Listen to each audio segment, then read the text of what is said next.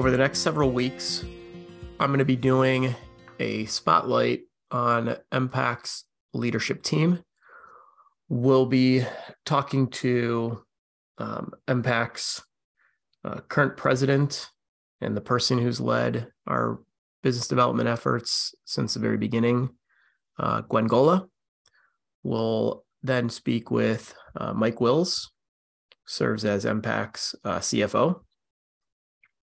We'll also reconnect with Dr. Cannone, who we spoke with back in 2019 when he first joined us. We'll get his thoughts on what's taking place in the senior care space. And we'll wrap up with Haley, our newest member of the leadership team, who joined us back in September as our Chief Operating Officer. Look forward to speaking with them and to sharing with all of you some of their thoughts about, why they joined MPAC and what they see, what they're excited about. So look out for those podcasts to come, like I said, over the next several weeks. So we're here with Dr. Sean Cannone, MPAC's Chief Medical Officer, to pick his brain on one, his background, two, why he joined MPAC in the first place back in 2019, and maybe, as importantly, what excites him about where we are and what we're doing as a company. So with that, Sean, thanks again for agreeing to do this and sitting down with me again. I think for everyone's benefit, it'd be really, really great to hear. As I said, I always enjoy hearing your background, which is unique, sort of how you got into kind of the long-term care space to begin with. And maybe let's start there. Yeah, thank you for having me. And it's great to be talking with everyone. And for those who I haven't met yet, my virtual door is always open. Please feel free to reach out, email. I'd love to connect with you and just get to know everyone in the company as well as I can. I'm really happy to be here. It has been, coming up on, I think it's been 4 years now. 2019. And my journey to MPAC was an interesting one. I grew up in a home of a physician. My father was a family practice physician and did nursing home way back in the mid 1970s, back when nursing homes were not exactly what they are today. They were rest homes, and people went there and they typically lived a long time and didn't have nearly the clinical complexity that we have now. There was not nearly as much dementia because lifespans were shorter. And so it's a very different thing, an adjunct to his practice. I always loved going to work with him and meeting the people and really liked the way that he developed relationships with people and families. And so I chose to, after ruminating for quite a while on what I would do as a physician, I thought I was going to go down the path of ophthalmology. And in the end, I decided I wanted to do what my father had done and went into family medicine and quickly kind of specialized in geriatrics and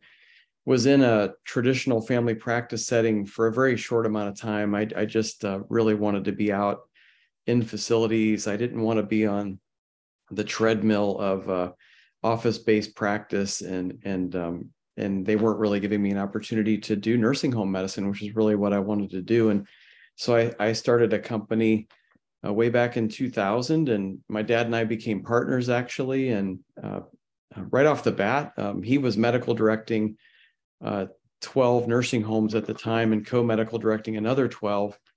And there was a real lack of proven experienced medical directors at that time. He was certified through AMDA. And so I kind of got thrown into the deep end very quick from the medical director standpoint and learned to appreciate that role quite a bit and had a very active nursing home practice for many, many years. I, along the way, found out that I had a little bit of an aptitude for teaching, which I really enjoyed doing, although I think I failed speech class in college, which is kind of ironic. But I started doing a lot of teaching just on geriatric medicine, specifically on prescribing and reducing risk through prescribing. Those kind of morphed into risk management type talks. And And along with this, we were helping during the malpractice crisis of the early 2000s to defend a lot of nursing homes in medical legal cases, and probably helped in maybe about 100, 125 cases. So I got to see that side of it as well. And it really helped me to frame the way that I educated. And ultimately that caught the eye of a colleague of mine. I was speaking at a national conference, and a couple of years after we had reconnected there, he reached out and asked if I'd be willing to make a shift in my career and come to Envision Healthcare and one of their subsidiaries that was based in the Dallas market. And I live here in Northeast Ohio, and I always have, and I was able to commute to Dallas. It was a long commute some days, and actually there were days when I would fly down on the 5 a.m. flight and fly back the same evening, if you can believe that. But it was a lot of fun. It was another side of healthcare I'd never seen. We had a very, very large, actually the largest in the country, provider group, physician staffing company in the country for hospitals and EDs primarily. They also had telehealth and a variety of other specialties. And then we had a sister company that was the largest EMS transport company in the country, operated in, I think, 48 states. And that was amazing to kind of see that world. And we were the 911 providers for most of the state of Texas, had a FEMA contract for natural disasters. And so just to kind of see that side of medicine was very interesting, the whole paramedical side of medicine. And we put a lot of those key resources from those two companies together and stirred it up in a pot and developed a population health model that we would sell to health plans. And we took first dollar risk with health plans and state level populations. We operated with 100,000 patients in Florida near the end of my time there, and really had phenomenal success with a patient-centric mobile integrated healthcare model that was just really innovative and really had a promising future ahead of us, except that our parent company went through a merger, a big Wall Street merger, and the company that came in and the new CEO decided that they didn't want to be in the pop health space and didn't want to be in the transport space. And so they started kind of closing down and selling off these entities. And ours was closed down. And at that point, I didn't know what I was going to do, because that was really a job I really enjoyed. And it was through some connections I had made there that I ultimately made the connection with Tim here at MPAC. Through a roundabout set of circumstances, we began to talk, and I decided to come to Chicago and meet with him and Mike and kind of hear what MPAC was all about. And I can honestly say it was a very similar feel to what I had the first day that I walked into Evolution Health in Dallas. It was an environment where there was optimism and energy, and there was smiles. And it's very rare to find smiles in healthcare these days, especially.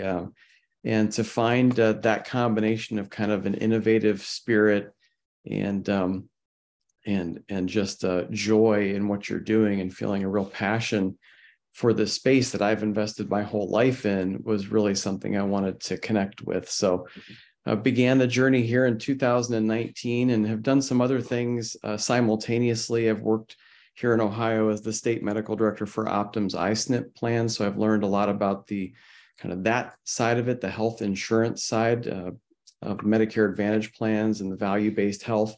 And also for a health system, a large health system here in Northeast Ohio, where I oversee our post-acute quality network. And we have an ACO of about 500,000 members. And I have some fantastic colleagues here that I've learned from. And it's really helped me to understand the hospital side and the health system side of healthcare. So I feel like I've just about been in every possible aspect of healthcare, and had some opportunities during the pandemic to get even more involved in the governmental side. I did some things with FEMA and with CMS, with the World Health Organization, and in terms of kind of framing some of the policy around how we were going to address nursing homes and support nursing homes in the early phases of the pandemic. So that was really neat. I got to meet Seema Verma, who came in from CMS, and it's just been an amazing professional ride, I guess. But I really, really enjoy being here at MPAC, and really believe in our mission and our vision and what we're doing every day.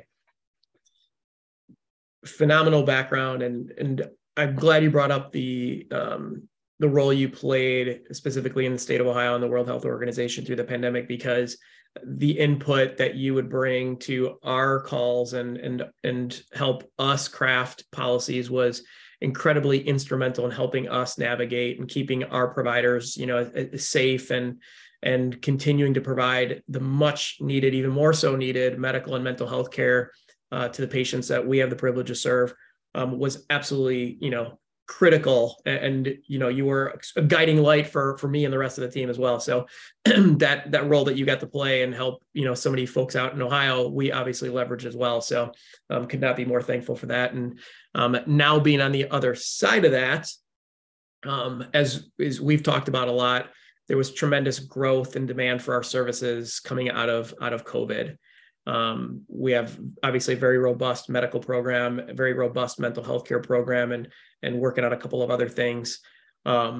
What is it about what we're doing today that keeps you engaged and excited? Maybe as excited or more excited than you were when you first joined us?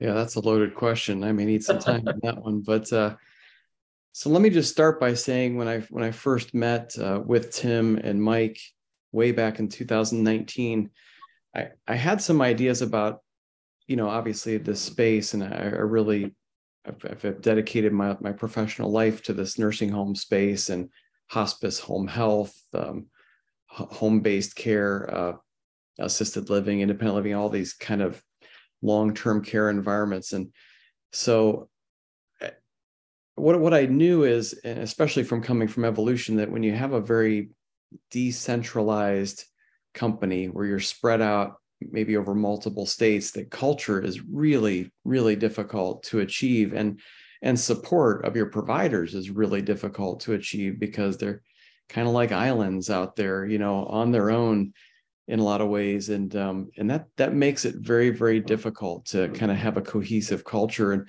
I really appreciated early on the way that MPAC was designed to create levels of support for those in the trenches, out there in the facilities, because I hadn't seen that in other organizations. And I've done work with several that have done staffing of nursing homes with nurse practitioners, especially. And I've never seen that kind of an infrastructure built out, which is the exact right way to do it. Early on in a company's journey, it's difficult to make that work financially sometimes because, the administrative cost and the infrastructure cost is sometimes more than kind of what, the revenue generation can be in the field. And so until you kind of hit that tipping point and you have enough growth and enough scale, that's a big investment. And I just appreciated that MPAC was investing that way early and building this company on a very strong foundation. So from there, early on in the path, I thought it was very intriguing that there was this direction to bring mental health into the organization and to use licensed clinical social workers as not something I had really come across in quite the same way. We had done a multi or interdisciplinary team approach to our pop health models that we built in the past, but I thought that the way that those two disciplines were being integrated here was really novel and really something that would be very, very helpful in the nursing home setting. So in my pop health history, it wasn't necessarily nursing home based, and I always felt like that was the forgotten place that I wanted to get to with really high quality team-based care. And so when you think about, in a lot of my education over the years that I had been doing on a national level in risk management and medical legal issues revolved around clinical complexity of patients, and really, we talk about prognosis and just realistic expectations around the very complex nature of our patients clinically.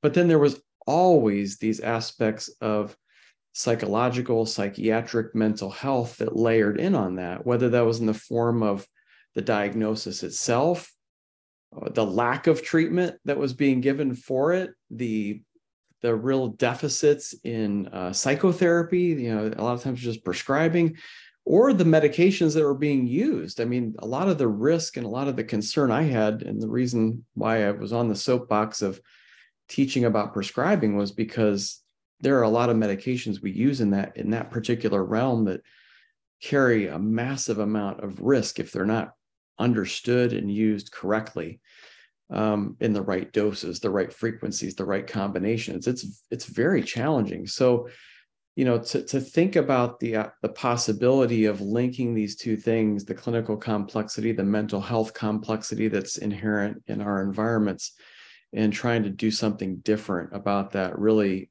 intrigues me. And I think that has grown and matured so well in the co-CM model that we're piloting, where we've now are using those disciplines and bringing in psychiatric experts into that mix, and kind of thinking about how we want to scale that over time. That's going to be incredibly valuable to this environment.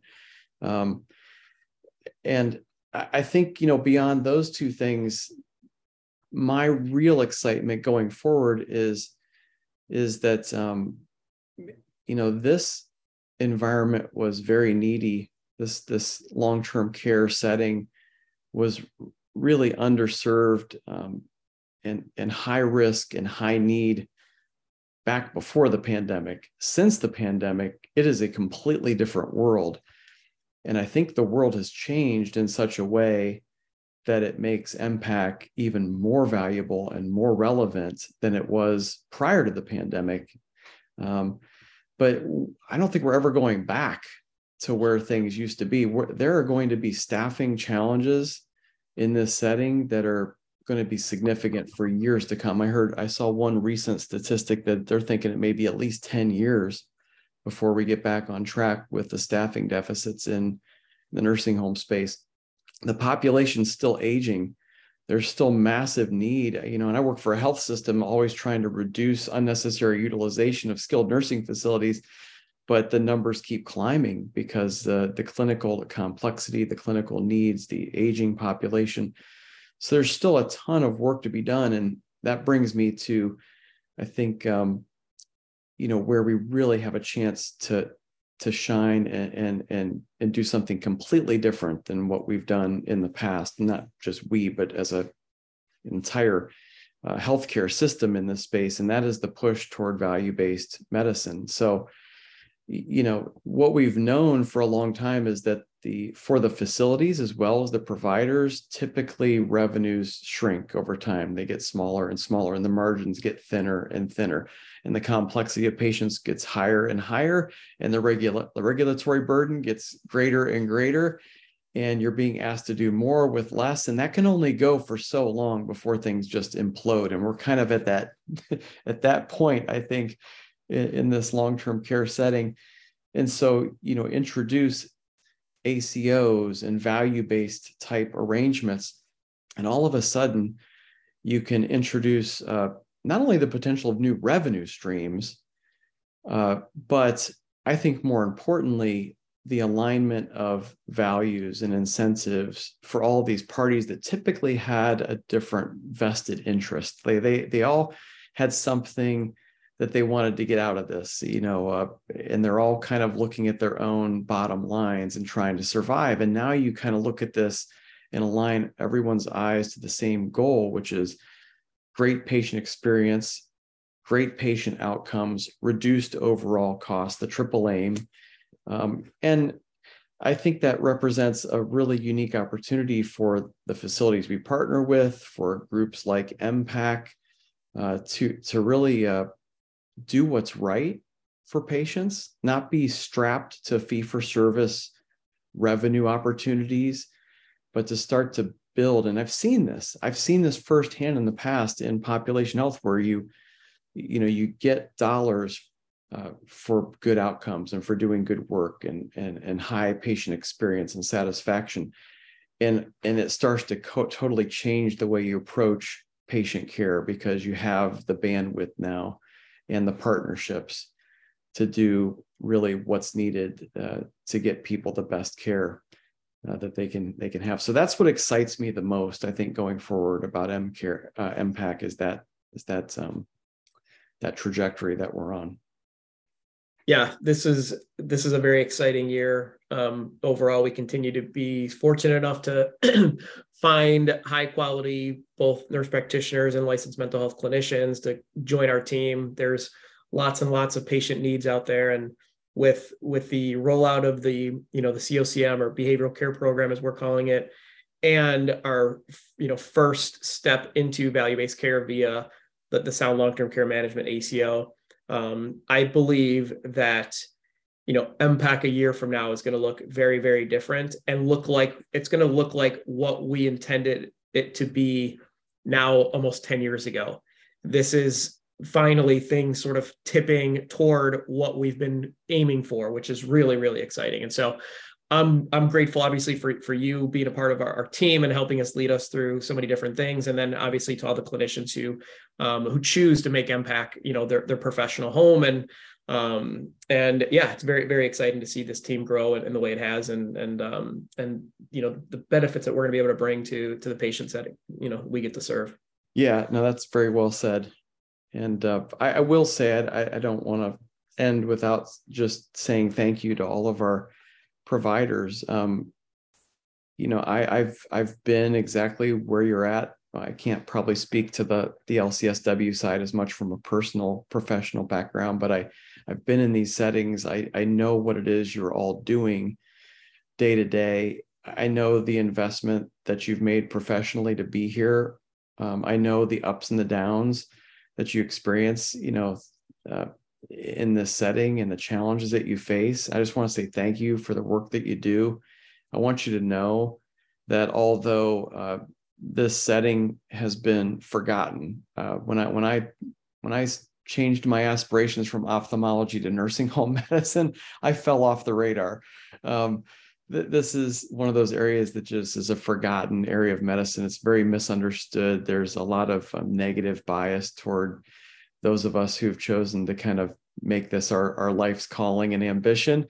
But I promise you that's changing as eyes turn to this setting, and everyone knows that we need to make advances. We need to correct some of the gaps and deficits of this long-term care, post-acute care setting, for the sake of patients, for the sake of overall cost to Medicare and things that are just not going to be sustainable if we don't. So eyes are turning this direction, and I'm really excited to be kind of at the forefront of that with MPAC. And I want you all to know that your work doesn't go unrecognized. And we take care of very needy populations, very underserved populations, and I just appreciate everything that you do and the investment you've made in them and in MPAC.